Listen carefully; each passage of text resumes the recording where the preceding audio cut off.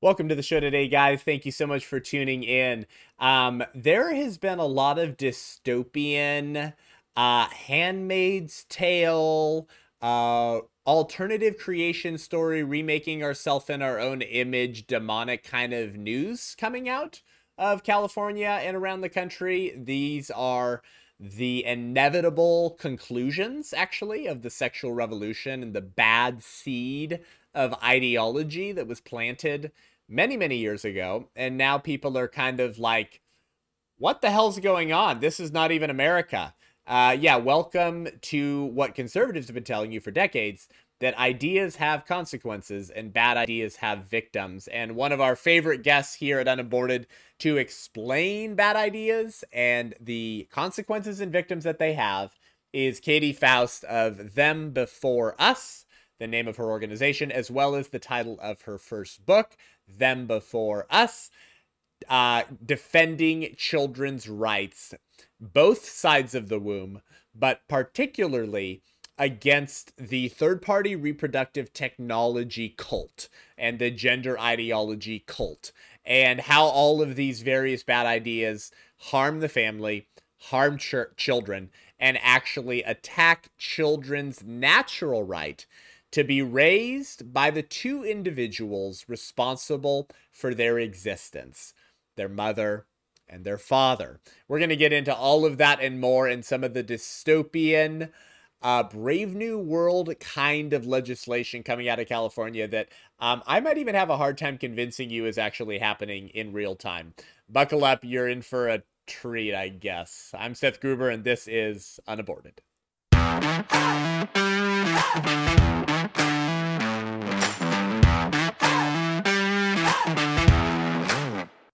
Before we get to our guest today, Katy Faust, who is responsible for losing me donors, because I have her on the podcast and talk about why in vitro fertilization is wrong and embryonic stem cell research is wrong, and we defend children's rights from the moment that they come into existence, the moment of conception, which pisses off a lot of conservatives. Before we welcome Katy back to the show, we want to tell you about our exclusive sponsor of Unaborted right now. That is Every Life diapers. I've been telling you this for the past few episodes. This is why we have Every Life as the first exclusive sponsor, because I've turned away other sponsors because I wasn't interested in sponsoring just socks or some cream for your face or some leadership program. We want to align ourselves with organizations and companies that are cut from the same cloth and are living for the truth in the public square. Every Life is America's pro-life diaper company, baby. Baby intentionally. Every major diaper company in America supports or funds the abortion industry. How freaking weird and kooky is that? They literally fund the slaughter of babies in the womb while selling diapers to parents and grandparents and nieces and nephews and aunts and uncles who are buying diapers for their loved ones for unborn babies who have not been born yet. So they're profiting off of the lives of the unborn while funding the slaughter of the unborn. You can't make some stuff up. It's time to shop in alignment with your values. You can't defeat a culture of death by funding the very culture of death that you whine about and complain about. Take your dollars and spend it with Every Life diaper, the only premium baby brand that is unapologetically pro-life, with high-performing, supremely soft diapers and wipes that protect and celebrate every miraculous life. Go to everylife.com and use promo code SETH10, SETH10, SETH10, for 10% off your order. And if you sign up for their auto-renew package, because you're having babies and you're being fruitful and multiplying and you're exercising dominion, you get 20% off the auto-renew package. Every Life, the brainchild of my good friend Michael Seifert and his team at Public Square, everylife.com. Katy Faust, Them Before Us, the pain in the arse to every libertarian, and David French, man without a chest conservative. Welcome back to the show. So, Katy, is a drag queen story hour a blessing of liberty? That's what David French taught me, and I was told he is a real conservative. So what do you think? Oh, this is where we're starting. We can totally start here. Yeah, you know what a blessing of liberty is? It is making babies, right? Protecting their rights, defending the most vulnerable. Like liberty, what is liberty for? It's not libertinism. It is the freedom to choose the good. right? And what is the best good that you can choose? It is defending the most helpless. It is defending the ones that can't defend themselves. And you are doing that in terms of the unborn. We at Them Before Us are seeking to do it, like you said, on both sides of the womb. But there's plenty of people, thank God, fighting for children's right to life. We just do that on the other side of the womb, and we fight for children's right to their mother and father. And let me just say, the diaper company that you just mentioned, they have a killer ad. I didn't know that you knew them. Yeah, I yeah, yeah, just yeah. retweeted their ad, and I was like, this They're is what we crushing it. want. We They're want crushing it. baby-centric corporatism. That's what we Yep. want, right? That's Corporate such a messages. Yeah, that's a it's great so good. phrase. Such So a good. good phrase. I'm a borrow that from you. Baby centric corporatism. I love that. Anyways, French yeah is what I say. French yeah. Very, very, very good. David, French needs to become an acceptable curse word in Christendom. French, yeah. Well, Katy, welcome back to the show. Thanks for all that you're doing. Thanks for the donors that you've cost me. And I think actually probably gained far more because people are in search of a bold, courageous witness for the truth. Who can actually understand the crazy wokeness and evil and can actually speak to it and speak out against it and mobilize and equip people. And yet, the reason you're so unpopular is because you're bringing that truth and that careful articulation of the moral law and natural law to issues that conservatives have caved on. Right, some of the third party reproductive technologies that have become so popular in the culture, right? We've imbibed those in the church and the conservative movement, and so I've got friends who actually like love and respect to a large capacity, who still think in vitro fertilization is just another beautiful way that God's allowed families to make babies. And have not liked my comments on IVF or my comments on Paris Hilton. And so guys, what Katy does is she explains why we need to defend children's rights, because if you have human rights, you have them from the moment you became human. Therefore, surrogacy is purchasing children. It's buying babies, Well, and I denying will them their natural mother. Go ahead. I've lost you some followers. I know. And every time you have me on, hopefully the sting is going to be a little But less. I don't care. Yeah. But the thing is that we've also awakened a whole nother contingent of people who Yeah. understand that when you are defending the rights of children, really, if you look at things from a child-centric lens, what you have is a seamless garment of child protection. And once you explain to people that only 7% of babies that are created via IVF, babies that are created in the laboratory, will be born alive, the people that are truly pro-life, the people that really are saying, I'm in this fight really for the child, they go, I'm sorry, what? Yeah. What happens to the other 93% of the babies that a technician created rather than the babies created in the, what happens to them? And they listen, right? And that is oftentimes the gateway for people to understand that these technologies, starting with IVF, but certainly continuing on to sperm donation and egg donation, are not child-friendly technologies. All of these technologies insist that the weakest among us, children, sacrifice for the strong, adults, and especially those who adhere to a biblical worldview, right? That is simply incompatible with our worldview. I just tweeted the other day, after seeing this horrible, like, exhuming of mummified child bodies from some Incan ceremony where they drugged children and then buried them alive, to satisfy their gods. It just dawned on me, like, there are so many cultures throughout history that have practiced child sacrifice, and then many that have practiced virgin sacrifice. And why is that? Right? It's because these are the demographics that cannot fight back. Right? If you've got somebody that is binding you and throwing you into a volcano, it's the strongest in the tribe, the men who are doing it, you can't fight back. There is only one religion that centers around an adult human male voluntarily sacrificing himself for the weak and vulnerable, even though he could have called down armies to battle on his behalf. So there's something antithetical about abortion, about the routine ways that IVF is conducted, about sperm and egg donation, and yes, about surrogacy, that completely goes against the fundamentals of not just Christianity, but a Judeo-Christian worldview. So once people start to connect those dots, once people start to understand how children's lives are harmed and sacrificed, and how their rights to their mother and father are harmed and sacrificed through these technologies, what we are seeing is pro-lifers end up being some of our strongest allies in this That's fight. right. That's right. That's well said. Um, that's beautiful.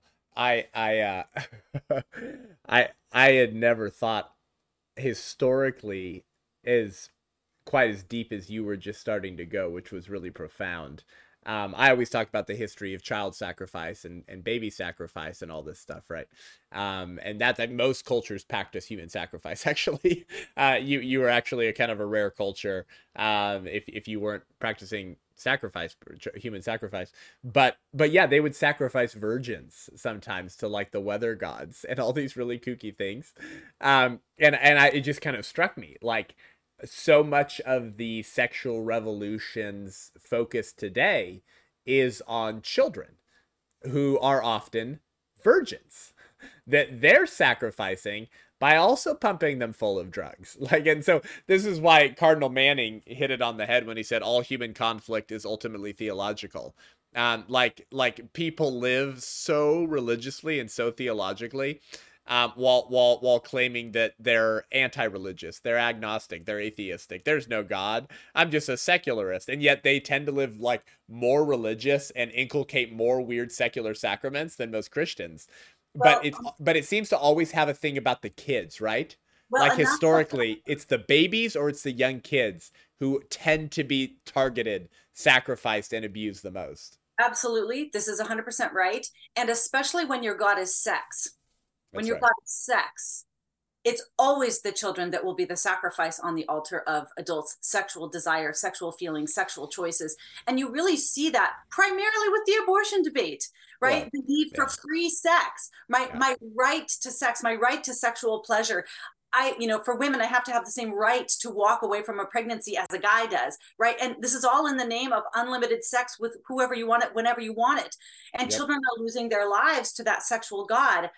And now we are seeing that, not just the baby taking industry, Hmm. but the baby making industry is Yep. sacrificing children on the altar of sexual desire, sexual freedom. So what do you mean by that? You sound like a kooky conspiracy theorist. What nobody's sacrificing children, Katie. You weirdo. I know. You must live in Moscow, Idaho or It's something. not like What are children. you talking about? Yeah, it's not like 700,000, children were sacrificed to abortion. What was it, 2020 were the figures that I saw last? But another 900,000 embryonic lives were lost to big fertility in that Hmm. same year. And so, yes, very real children are dying so that we can eradicate the children we don't want and force into existence the children that we do want. Why? Because adults have a feeling, because Hmm. adults feel something, right? And if an adult Yeah. feels something, then we can discard, design, destroy children how we want, But according to our Katie, own desires. I love babies so much. I'm pro-life. I want there to be more babies. Who are you to tell an infertile, struggling to have a baby Christian pro-life couple that they don't have the right to use IVF when God loves babies? Yeah. So this is a very real challenge because I know friends that are struggling with infertility, and it's crushing. And I know that they can't think about anything else. It's the only thing that they think about, right? They are desperate for a child. They would say they're desperate for a child. And they are right to long to be a mom, and they are Hmm. right to long for children. But no adult gets to violate the rights of a child, either to life or to their mother and father, even if what you want is a God given, wonderful, virtuous desire. It Hmm. is not, it is an injustice for adults to ask children to sacrifice, Right. even if there's something that they want that is innate and good. That is simply not the way that justice works, and it is certainly not the way that a Christian worldview works. Sometimes Well, the it's no, reproductive justice. Reproductive justice. right. Yeah, well, reproductive justice just means child sacrifice. Yeah, That's that's always what it means. Reproductive justice for adult. In fact, I just wrote, that equality for adults always means inequality for children. right. There's an article I wrote last month in the couple weeks ago in the Washington Examiner, that talks about all of this stuff about gay marriage was passed in the name of adult equality, and the Hmm. constant victims of adult equality in in relation to marriage and family is child inequality. It is always children that lose a relationship with their mother or father so that adults can have the equality that supposedly now the Supreme Court has deemed that they have. So I know you wanted to talk about the California bill, but the California bill that they're considering right now to mandate that insurance cover unlimited embryo, well, first of all, that redefines infertility, right? And they're doing this in the name of equality, right? It's not fair that IVF, Aren't they covers. calling it fertility equality? So they're redefining fertility. So I don't know if they're calling it, they call it reproductive equality, right? That's what it is. Yeah. So really quick, guys, like before what Katie's about to tell you guys, just notice that the left labels whatever they really want to write, and then they masquerade that human rights agenda under the language of equality. Absolutely. So just notice that, like, anytime you hear a leftist or like a kooky humanist talking about human rights and human equality, you could probably bet your bottom dollar that it's a human rights abuse. Yeah. But, so it's SB 729, and tell us why this thing is like a freaking Handmaid's Tale dystopian totalitarian thing. Well, we spend a lot of chapter 1 in our book talking about what are rights, because especially when you talk about children's rights, that term has been so adulterated by the left because it's never children's rights. It's always damaging, destructive adult ideologies smuggled in under the guise of children's rights. So we spend some time talking about what is a natural right. Children have a natural right to life. And then we use those same metrics to say it's obvious that children also have a natural right to their mother and father. So properly identify what a right is. And generally on the left, anything they really, really, really, really want is conveniently framed as a right. We need to start understanding and properly using the nature and the language of true rights, because it is on that basis that I think the pro-life world has actually made a lot of progress against abortion. So let's talk about crazy California. First of all, they are redefining infertility because infertility obviously is unfair, unjust, and unequal. Typically, medically, the way you define infertility is unprotected heterosexual intercourse for at least 12 months that does not result in a pregnancy or a live birth. Wow, look at you. You're like a dictionary. That was a great definition. We spend a lot of time in this world at them before us. Very specific. Good. You gotta find reproductive justice. So that's not fair, because what happens is once you have been diagnosed as infertile, now many insurance plans will cover your IVF costs, right? And now that can fall under, like, I don't have to pay as much or completely for this way to have babies. But of course, that is a discriminatory definition of infertility, because there are singles and there are same-sex couples that are not engaging in heterosexual sex, and therefore, the kind of sex that they are either not engaging in at all or engaging in with a partner are non-procreative methods of sexual interactions. And so they are redefining infertility to include singles and same-sex couples so that they can have the insurance coverage benefits. So this is in the name of equality, right? We have the founder of the bill saying this is going to make things more equal for singles and same-sex couples that want to have children, because obviously Obergefell legalizing same-sex marriage did not make them completely. What makes them completely equal? Making motherless and fatherless children. That is how they become completely equal. Wow. So first of all, the bill redefines fertility to cover non-procreative relationships and single adults who only have half of a reproductive system and need to purchase the other half. So the next thing, right? Just a single adult who wants a kid, right? Yes. There's just no interest in finding the opposite sex and getting married. Just like, I want a kid. Yeah. Wow. Man, go read Obama's 2008 Father's Day message. He sounds like a based conservative. Obama in 2008 is a bigot, according to the left's lexicon today. You go read that Father's Day message in 2008, he sounds like Reagan or something. Well, so was Hillary Clinton. None of them came around to gay marriage until 2012. Yeah. Like we're just a little more than 10 years on the other side of this. Yeah. So in addition, it's not enough that they cover IVF costs. They will cover the purchasing of your child's genetic mother or father, right? Insurance companies will be required to purchase somebody else's sperm or somebody else's egg so that you can separate a child from their mother or father at the moment of conception and on somebody else's dime, right? So also, it's unfair that some of these men, single men, double men, triple men, don't have a womb. And right now, wombs are still required to make a baby. You know, you and I talked a little bit in our last episode about the advent of artificial wombs and why Yeah. that is not the win for pro-lifers that you think that it is. It is going to be Yeah. the most egregious Oh yeah. child farm, child factory you're ever going to see. But Oh right yeah. now, Organ harvesting, oh, eugenics, the whole yeah, yeah. customization options.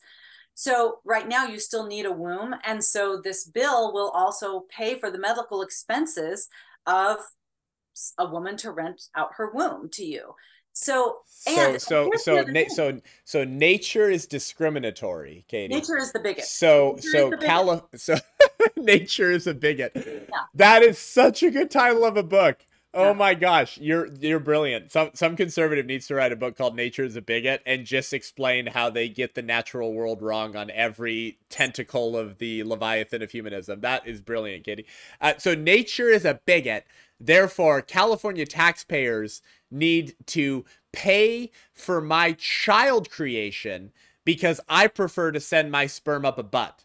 And I don't want to be forced into the sexually natural institution that creates children because I prefer dudes, and so you need to pay for that Hispanic woman's eggs, which are cheaper than the white woman's eggs generally, so that I can create 10 children in a lab, 7 of which won't survive the thawing process, and 3 of them can be released into my sister's womb who will carry our child.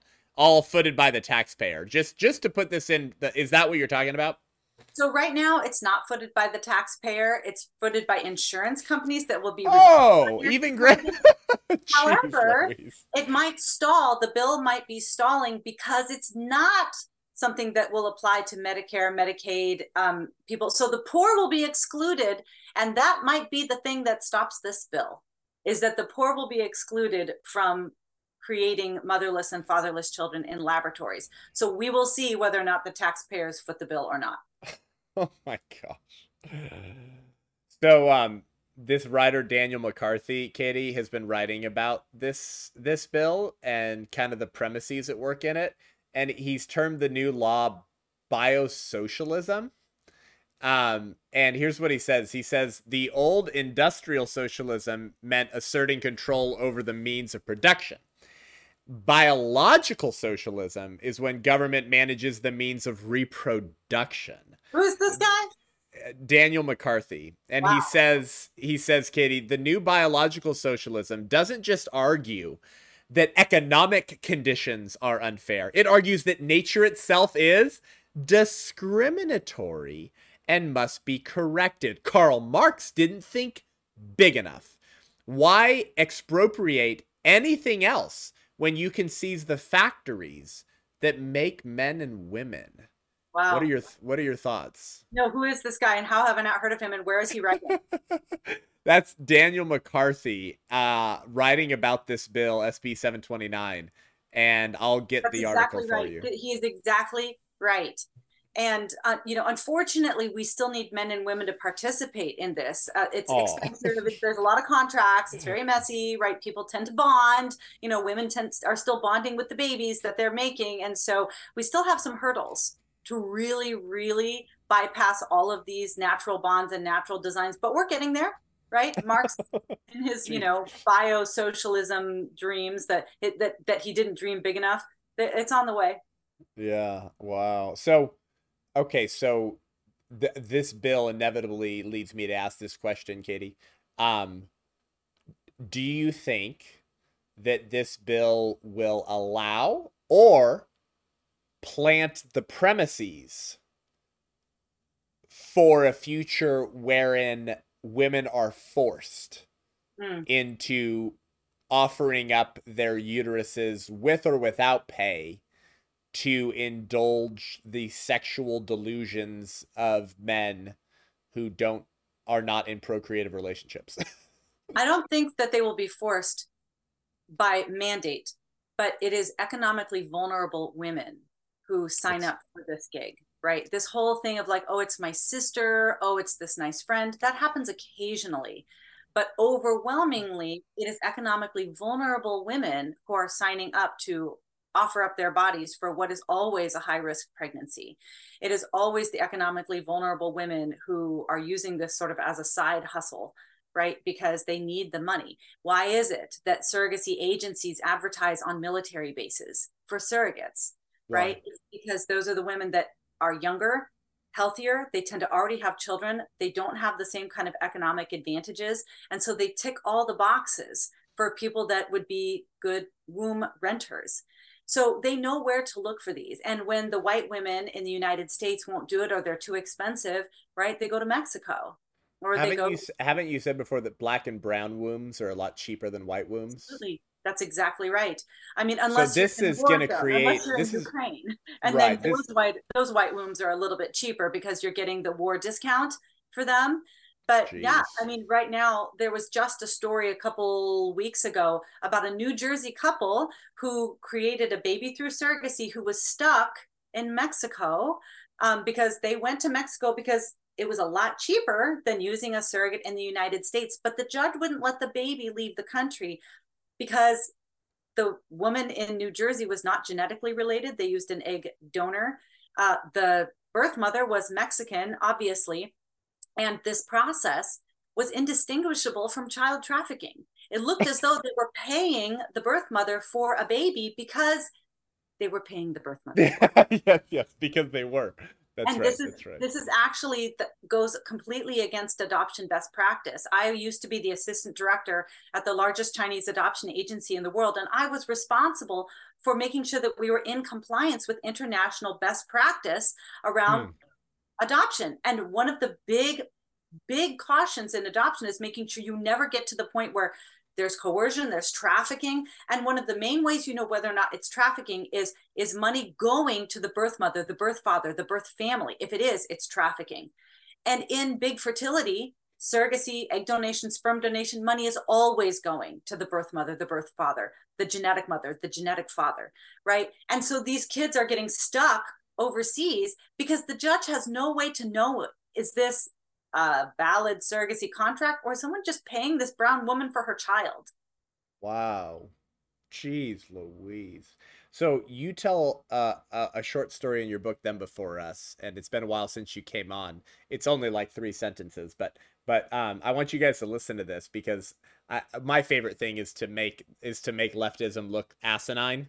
I mean, it's to reductio ad absurdum. It's to invert. It's to turn arguments on their head. And Katy actually did this here in Them Before Us. Listen to this, guys. Teresa Erickson was sentenced to prison for selling babies, but her crime was not selling babies to non-biologically related adults, which is a common occurrence for big fertility. Hers was a crime of process. You see, Teresa Erickson's timing caused her prison sentence. Her enterprise would have been entirely legal had the surrogacy contract been signed before conception. Signing the contract after conception fell into the baby selling category. Only a profit blind industry could behave as if the timing of a contract would alleviate a child's genealogical bewilderment, feelings of commodification, and mother loss trauma. So, based on that story, because we've been kind of up here in the like 60,000 foot view of ideas. Let's go down really quick, and I want to ask you this question: What do the adults of surrogacy? What are their stories when they're allowed to tell them? Because let's be honest, Anderson freaking Cooper's never going to have one of them on to tell their story on CNN. Is there a resounding common denominator? And if so, what do the children who were the experiments of third-party reproductive technologies have to say when they're adults and understand what happened to them? Because I thought we were supposed to speak our truth, and let women speak, and Me Too. Well, what are the Me Too stories of these victims of the sexual revolution? Well, it's a fairly recent occurrence that is making babies without sex. This is new to our species. Okay. It has only been happening for really like maybe 60 years that we've had IVF, and then we have been using sperm donation largely for 50-ish years. Sperm is easy to get to, so we've been doing that a lot longer. Eggs are harder to extract, so that hasn't been happening as long. Maybe the last 20 or 30 years that became kind of prominent. Figuring out how to extract sperm, egg, put them in a petri dish, and then successfully insert them into another woman, that is even newer, right? So what you've got is you've got a lot of kids created through sperm donation who are now old enough to talk about it and brave enough to talk about it. And now we have fewer, but still quite a few egg donor children who are old enough to talk about it and brave enough to talk. Not as many, but some. And you've got hardly any children created through surrogacy who are old enough and brave enough to talk about it, right? Wow. And so we have a few testimonies of children created through surrogacy that are listed in our book. And I think that the overwhelming, what they say is it's trauma on a child. And this is something that we really need to understand, especially from the pro-life community. I think all of us, if we talk to somebody who is in an unplanned pregnancy, if you're volunteering at a pregnancy resource center, you're talking to that woman and you're saying, you don't say you're going to be a mom. You say, you already are a mom. Right, right. That baby already knows you, loves you. Right. It recognizes your voice. You're the only person in their entire world. You are their entire world. Like, love that baby, read to the baby, play music to the baby, right? That baby already knows who you are. And most women, who have had a baby, unplanned or not, they have a pretty fierce protectiveness of their child, right? Even in utero. I wasn't the mom who was sappy and bonding with my kid, but once you put that baby in my arms, I was like, everybody get the hell away. This is my child. If you come near them, right? There is a bond that develops between mother and child, even though the mother has dozens or hundreds of other relationships. What kind of bond do you think the baby has with the mother, right? A bond where the word bond is too weak to describe exactly what's happening there, right? As far as the child knows, they are one and the same because they were literally one and the same. Yeah. So that is what surrogacy is. It is the intentional severing of that bond. And so we can presume that those children are going to experience the same kind of struggles that adoptees experience that were adopted at birth. And I am an adoptive mom. I am pro-adoption, and I will never minimize the kind of loss that stems from adoptive relationships, right? Adoption begins with loss for the baby, for the birth mother. And even though adoptive parents are wealthier, spend more time with their children on average than the average biological parent, are more educated, tend to have even more stable marriages than the average family, break up less often than the average family, adoptees still struggle more with externalizing disorders in school, academically, with their own relationships. And many of those adoptees would say, it's because I lost a relationship with the only person I knew the moment that I was born. And it set me back 9.5 months when it comes to trust and attachment and development. And some of them would say, I didn't get over it. Now, does that mean we condemn adoption? Obviously not. It does mean that we should never casually or commercially sever the bond between mother and child unless there is a drastic tragedy or need. Wow. Wow. That's so well said. So I think one of the inevitable results of this new iteration in the Handmaid's Tale leftist utopia, which is starting in California to some degree, is going to be more horror stories like the one we recently heard of about a cancer-ridden surrogate who was forced and told to abort the baby by the paying parents. Can you tell us what's going on with this story that was kind of making the media rounds? And then I want to talk about, like, what are the premises working there? Because, like, Meaning, if you're on board with surrogacy and third-party reproductive technologies, and you've imbibed those premises, you can't condemn this story, Right. because it's a natural outgrowth of what you support. But this thing was so sick, and ought to make any pro-choice moderate sick. So, can you break this down for us? Yeah, it was the story of a second time surrogate mom named Brittany Pearson, who's 37. She already had 4 kids of her own. It was her second surrogate pregnancy. She really loved the first experience. She decided to do it again. Sounds like she also has another job. She's the primary breadwinner for her family, right? So this is another way to support her 4 children and her husband, apparently. And she went through this process. And when she was 24 weeks, I believe, she got this cancer diagnosis that initially they thought, okay, so she's 37. She doesn't have a history of breast cancer in Wow. her family.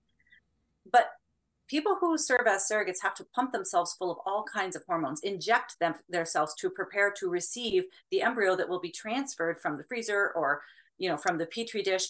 And Right. the Right. Can reality you is, like, explain why that is again? because their body has to artificially prepare for implantation, Yeah. right? This is not something that is happening according to their own cycle. They have to prepare their cycle for the implantation so that the uterus is ready to receive a new baby. And so, Because nature is a bigot. because nature is a big, and nature doesn't know that these 2 men have custom ordered a child that needs to be implanted, on August 10th or whatever. Darn it. Yeah, I know. And her body would know if she was having regular sexual intercourse with her own husband, right? All of that creation of the child and implantation would already be automatically built into the way her body is wired. But Right. when we're working outside of that system, you have to these women inject themselves for weeks leading up to this to prepare their body to receive the lab created embryo, right? Hmm. So she's already done that once. And then she gets this bizarre cancer diagnosis of not just a small cancer, but a rapidly growing cancer that initially they said, we're going to be able to treat this using chemotherapy that's safe enough for the baby so that you should be able to make it until about 34 weeks and then deliver. But then upon further examination, they realized that it was a rapidly growing cancer and she was going to need to take harsh chemotherapy that would kill the child. Hmm. And so she said, because she's a mom and she's already mothering this child and she already has a bond with the baby, she went to the 2 fathers, the 2 dads, the 2 men, because one of them might be the father. One of them is an unrelated guy that has never gone through any screening or background checks, FYI, and said, I have to deliver this baby right now. The baby would be 26 weeks, so very, very premature, but we've had viable children. We've had children that were non-viable technically, but then with all of the developments that we have in NICU technology, they were able to survive. And by the time they're in preschool or kindergarten, they're doing great, right? Like So it was a long 22 shot. weeks. 22 Yeah, weeks, babies have been born. Yeah. it was a long shot, but she wanted to let this child live. And the 2 men said, no, kill the baby. And she said, well, I can find a hospital that would deliver them. And yeah, they'll be in the NICU for a while. And the 2 men said, we don't want a disabled child, kill the child.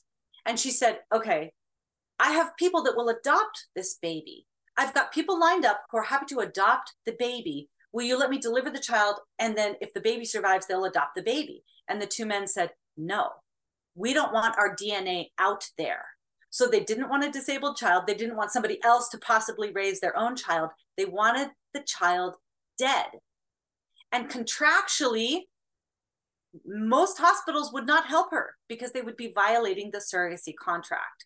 So she ended up delivering the child. She won't say whether or not she found a hospital to try to deliver the baby live or if it was an abortion. The baby was born on Father's Day, and neither of the men. Thickos. Katie, that reminds me of something Chesterton said. The story you just told me it just hit me in the head.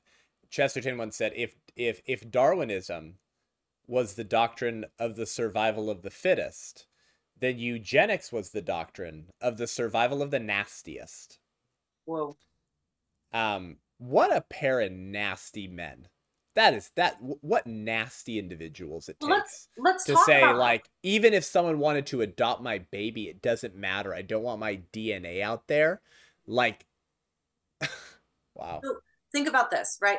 they probably paid $8,000 to $10,000 for eggs, right? They paid to have one of their or both of their sperm combined with this egg, paid the storage fees to have them frozen, screened, determined which one they wanted to implant. They probably went through a long process of finding a surrogate because it is hard to find women that will rent their wombs out. They probably paid a lot of money because this was a white woman in California who had already done this. So she was probably a good candidate. So they, at this point, had probably put in $150,000 for the process. And you don't want a defective product. If you're spending $150,000 for a baby, you want the baby you ordered. You don't want another kid. And it's not just that you don't want the baby you ordered, you want the baby that you ordered when you ordered it at the right delivery date. And so this is a natural consequence of the mindset of we are customizing, purchasing, designing, and if we're doing that, we can also discard, right? Yeah. Defective products. So yeah. This is absolutely, I think that they made a logical choice given what they went into this thinking, that we can purchase and design the child that we want, and we don't want a defective child. Yep. Well, if you can murder the unborn, you can certainly sell the unborn. Yep. I mean, if murdering the unborn's healthcare, then selling them is capitalism.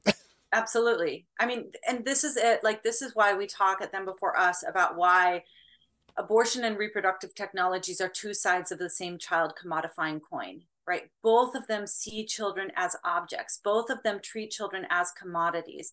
Abortion says, if a child is unwanted, I can violate their right to life and force them out of existence. Big fertility says, if a child is very wanted, I can violate their right to their mother and father and force them into existence, right? In both of these situations, the child's rights are dependent on the desires of adults, right? What happens to the child's rights really just depends on what do the adults want. And the only metric on whether or not the procedure was successful is, are the adults happy at the end? It's not that the child survived or that the child has a relationship with their mother and father. The only metric for success in the baby making industry and the baby taking industry are the adults happy? And then probably, did we get paid? Right? That's how you determine whether or not it was successful. So if nature is a bigot, and so we have to redefine the word fertility, and children don't have a right to life in the womb in California, therefore they don't have a right to anything. Because if you don't have the right to life, you don't have any rights at all. Then as a culture war conservative, Katy, let's enter the realm of speculation and let's ask this question and let them put a tin hat on us, whatever. How far is this slippery slope? I mean, we're way further than Bill Buckley predicted, and yet it seems every conservative pundit has predicted that slippery slope almost to the T. But if nature is a bigot, then where can we expect this to go next? Okay, so we can kill babies through point of birth. We're threatening to remove the medical licenses of pro-life OBGYNs who share abortion misinformation defined by the Biden administration. We're arresting pro-life sidewalk counselors. We're threatening nurses and nurse practitioners to assist with abortions upon threat of career termination. And one of the first things the Biden administration did was drop a lawsuit against a Vermont hospital where that had happened, therefore insinuating that that's okay to be pressured into performing abortion upon threat of career termination. We're redefining the word fertility. We're making insurance companies, they're trying to pass a bill to make insurance companies foot the bill of renting a brown woman's womb and extracting this other woman's egg and putting it in this other woman's body so these two men can call themselves parents.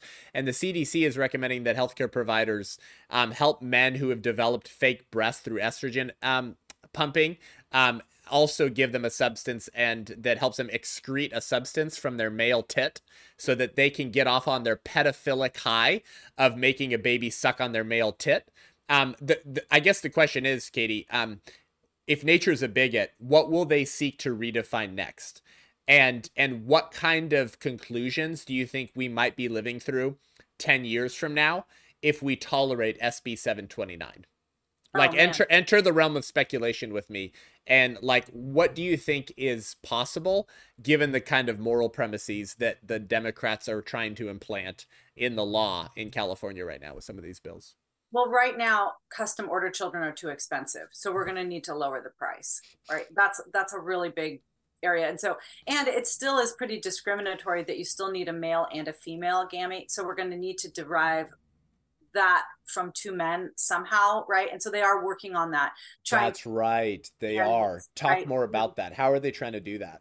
Well, there's a Is it somatic cell nuclear transfer? It's, yes, yes, Or yes, right. It's well, so you've got the MRT, the mitochondrial transfer, right, where you're going to have a three-person embryo by taking out the unhealthy mitochondria, putting in a donor egg or a healthy egg into that, and then using a sperm. So you have trace amounts of a third person, but that is heralded as, oh, goody, now a same-sex couple can both be genetically related to a child. So we've reduced some of the natural well, bigotry that's why slightly. they're doing it, right? That's why they're doing it. That's not why they're doing it. They're claiming that it is a restorative therapy for women that have unhealthy mitochondria. And so Sure. some conservatives have said, is this restorative? Like, is it okay to do this? But the reality is that in terms of the family redefinition world, right? This is a way for them to be truly Right. equal so they can both be biologically Well, related. But I thought what biology agenda? didn't matter. And so why is it that biologically related matters here, but you're just going to purchase a sperm donor over here? And the answer is biology matters if the adults want it to matter. But if it Yeah. doesn't matter to the adults, then it doesn't matter, Woo. right? Wow, That's how wow. that works. So you've got the three-person embryo, you've got the creating sperm or egg from a skin cell or some other cell so that you don't need to have to go to a woman's eggs or a guy's sperm, and that will continue to make adults more equal because then they don't have to purchase gametes from a third party. Like you said, like we discussed, you guys should go back and listen to the episode that Seth and I did on artificial wombs, because that was right after China like announced that they were working on artificial wombs. You had that video Yeah. going around of like the artificial womb factory, the very matrix looking thing. That is in the future, right? Because right now, the most expensive part of the baby making process, purchasing egg, purchasing sperm, purchasing womb, is the womb. That's the most Yeah. expensive part. And if you can cut out needing to rent the body of an actual woman for 9.5 months, you're going to drop the price so fast.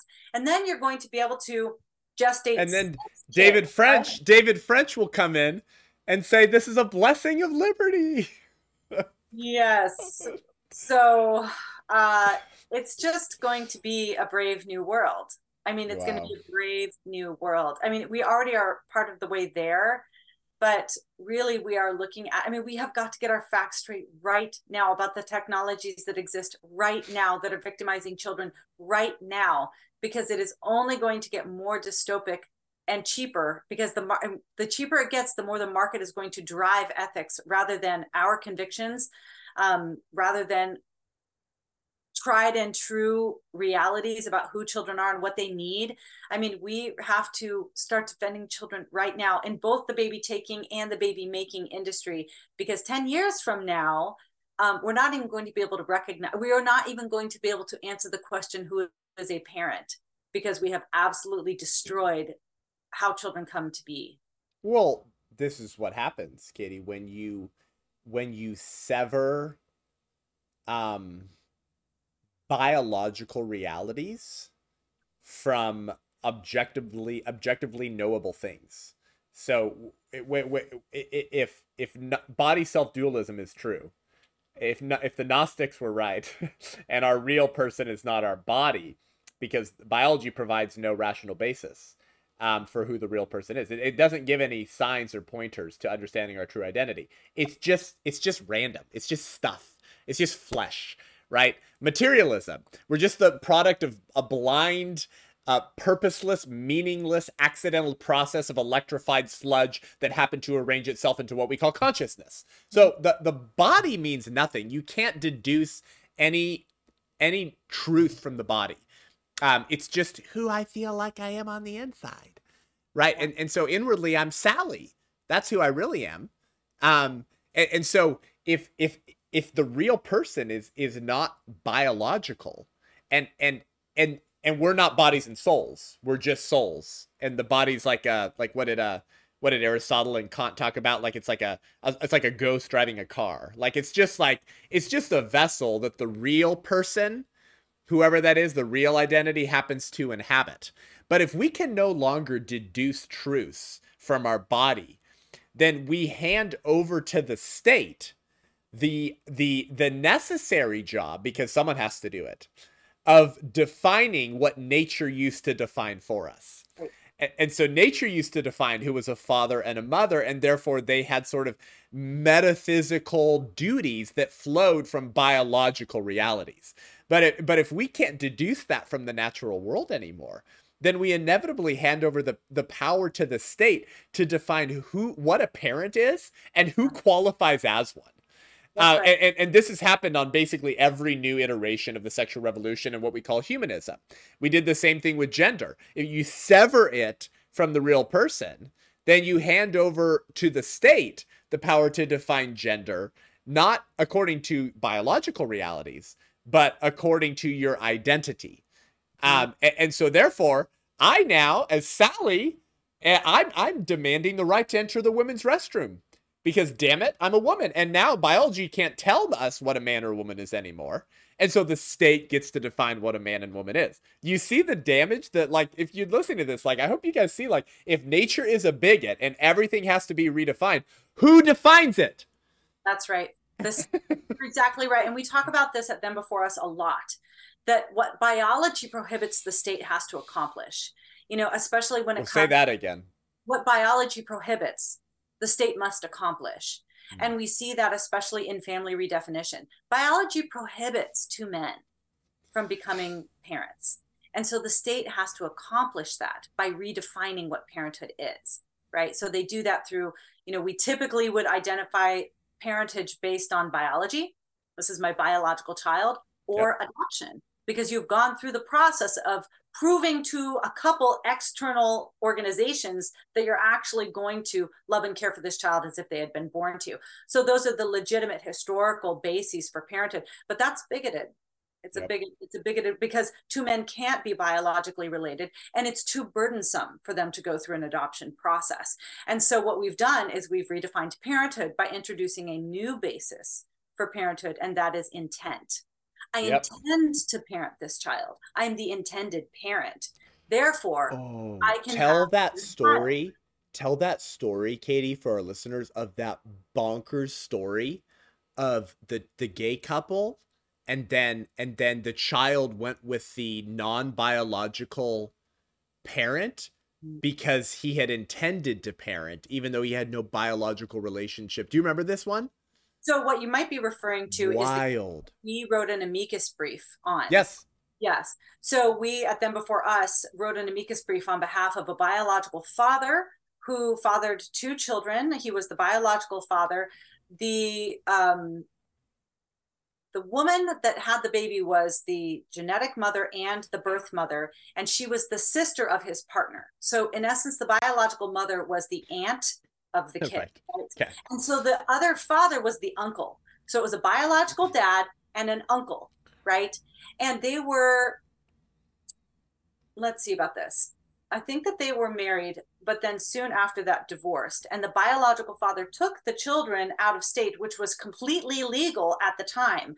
But then the New York court retroactively applied a marriage provision that said he should not have taken the children out of state and awarded the children to the uncle in the name of equality, right? Because according to gay marriage, they were both equally parents. So it's like in that situation, gay marriage actually stripped a gay father of his two biological children. So the children, right? That's equality. Equality demands that you strip children from their parent, right? So the two men and the one who took the children was the biological father, right? But his ex-gay partner provided nothing. He provided nothing. He provided a handmaid sister. That's what he provided. He provided his sister to be the surrogate. Jeez Louise. Yeah, and that's so like we see that still. Like there's been other cases that have come up of like two women who had a child, right? But one woman is not related to that baby at all, right? One woman carried the child, they got a sperm donor, and then those women split up because newsflash, lesbians break up a lot more than everybody else do, right? So it's very common for lesbians to start out with a child together and then break up soon after. I met a kid who lives on the East Coast who was born to two moms, but now has five because that's how it works, right? You start with two, they split, they repartner. Now the baby has four. They split at some point, and now they have two more over here, and then another one that's kind of floating out in the nebula, right? So it gets very complicated with unrelated adults at some point. And so there's been other cases where two women have started out with a baby which is completely genetically related to one mom who carried and then completely unrelated to the other mom, and then they split, but the court awards custody or joint custody or split custody to both moms because of equality, even though the biological mom in one case was actually like living with and married to the child's genetic father, and yet the father wasn't recognized as a parent, but the ex-girlfriend was. So yeah, I feel like the Princess Bride right now, Katie. I don't think that word means what you think it means. Yeah. So let's recap. They when they stripped biology from reality, we redefined the right to life. So the unborn could be killed. Because the only way the state can legalize abortion is to deny the relevance of biology and declare that some biological humans are not persons. So the state has to take onto itself the authority of defining which humans qualify for the status of personhood. This is how Nancy Pearcey puts it.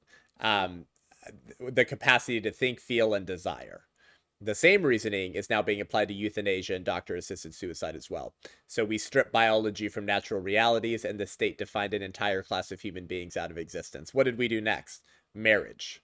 In the past, the state recognized marriage as a pre-existing reality. Something that followed metaphysically on the fact that humans are a sexually reproducing species.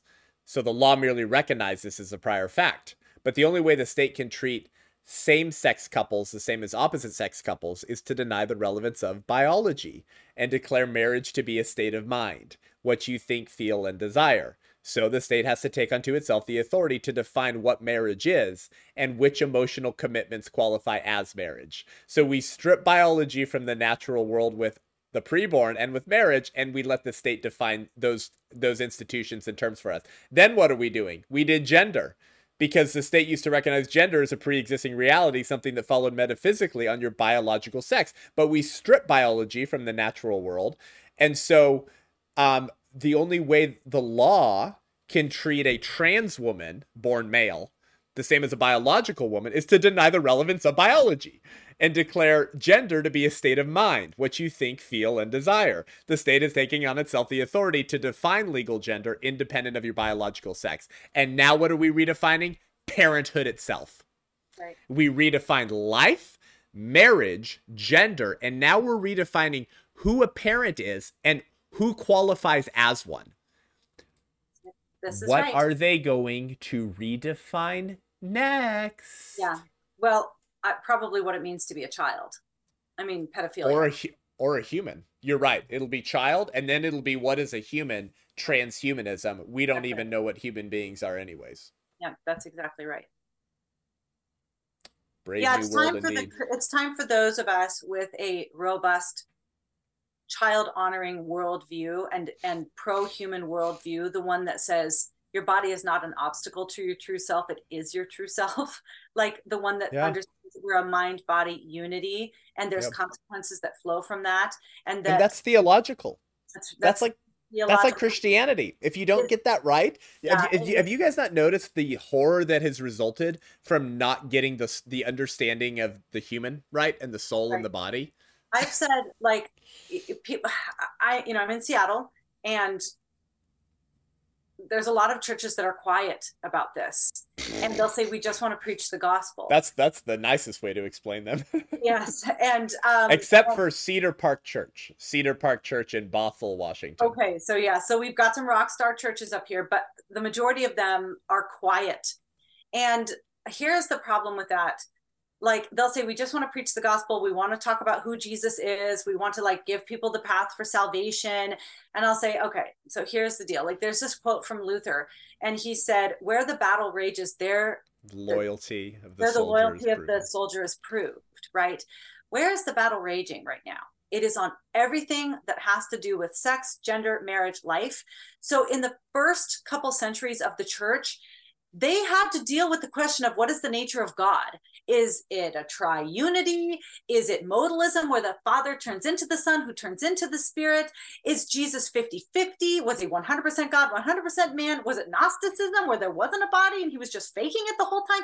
Right? Christians fought and died over this. They were persecuted over this. And finally, we came to an agreement, right? 3 in 1, 100% God, 100% man. And we moved forward. And then we got to the Reformation.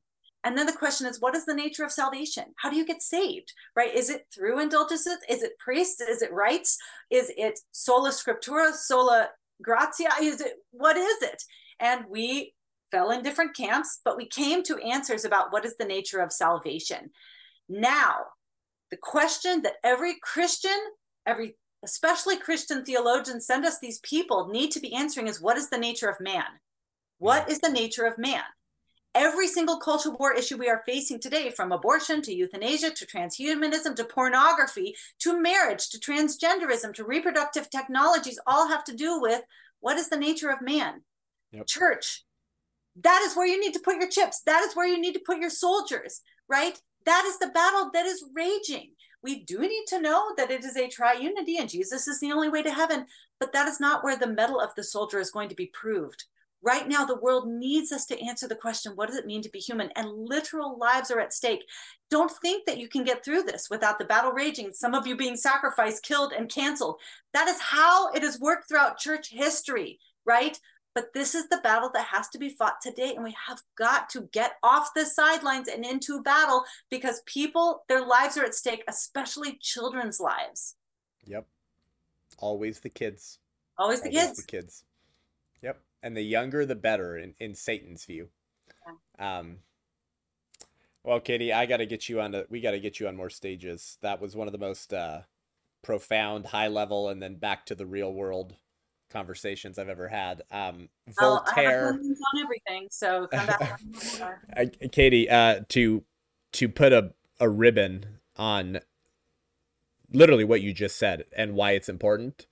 Voltaire once said, those who can make you believe absurdities can make you commit atrocities. Yes. And the church is allowing people to believe absurdities, and we're believing them ourselves, because everything is liturgical. Everything is a liturgy.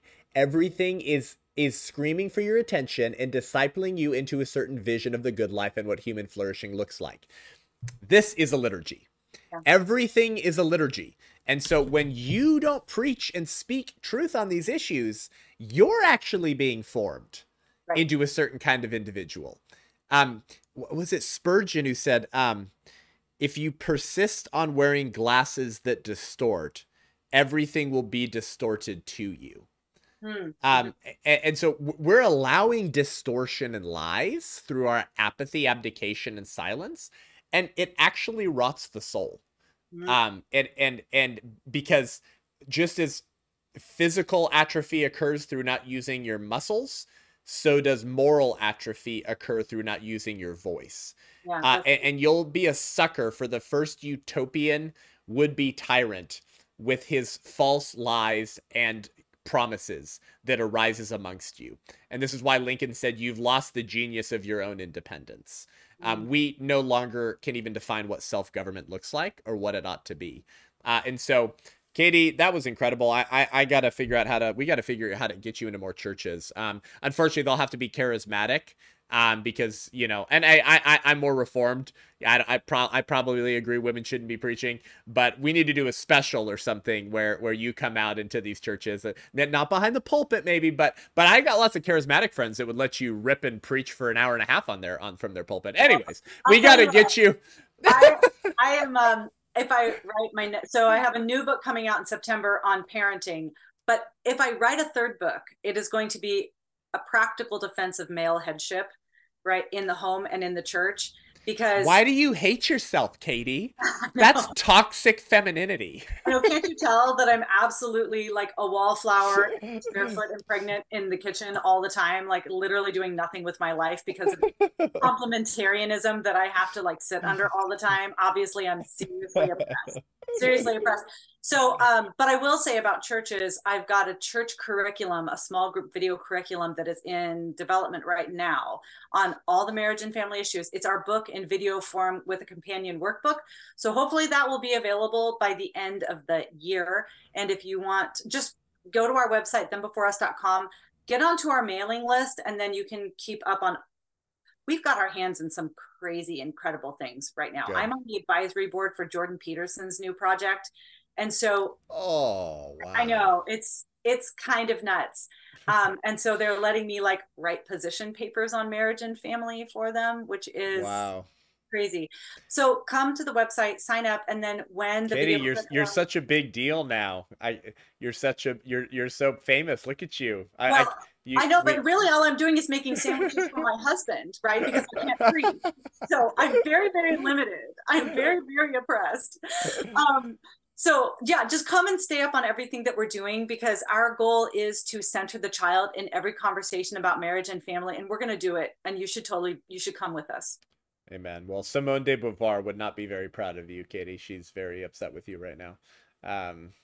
Anyways, that's amazing. Well, I hope you guys enjoyed that. I hope you understand, if you're listening to this, that Katy just spoke at a depth of understanding that transcends most pulpits in America and most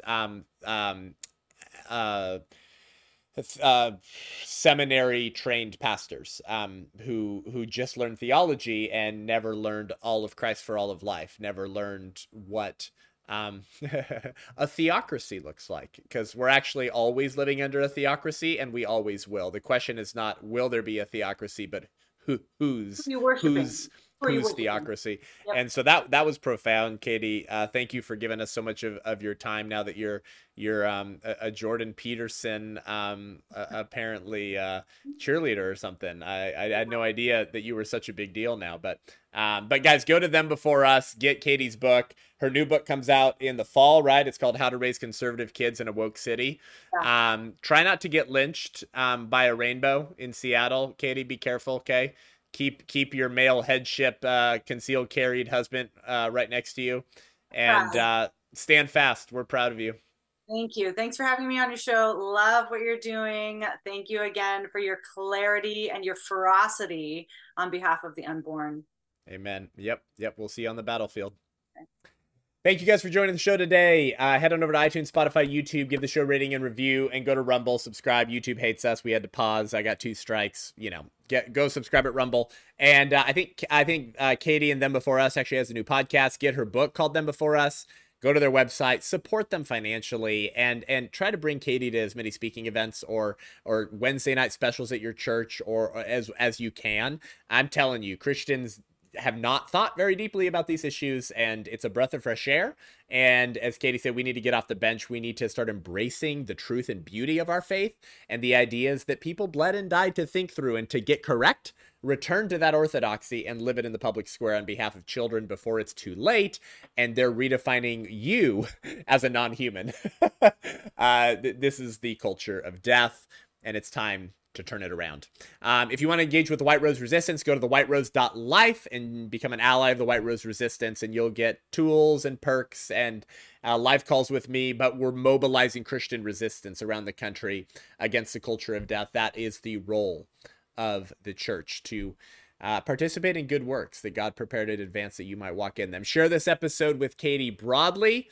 Nature is a bigot. Share it broadly with your friends, family members, and your pastor. Until next week, I'm Seth Gruber, and this is Unaborted.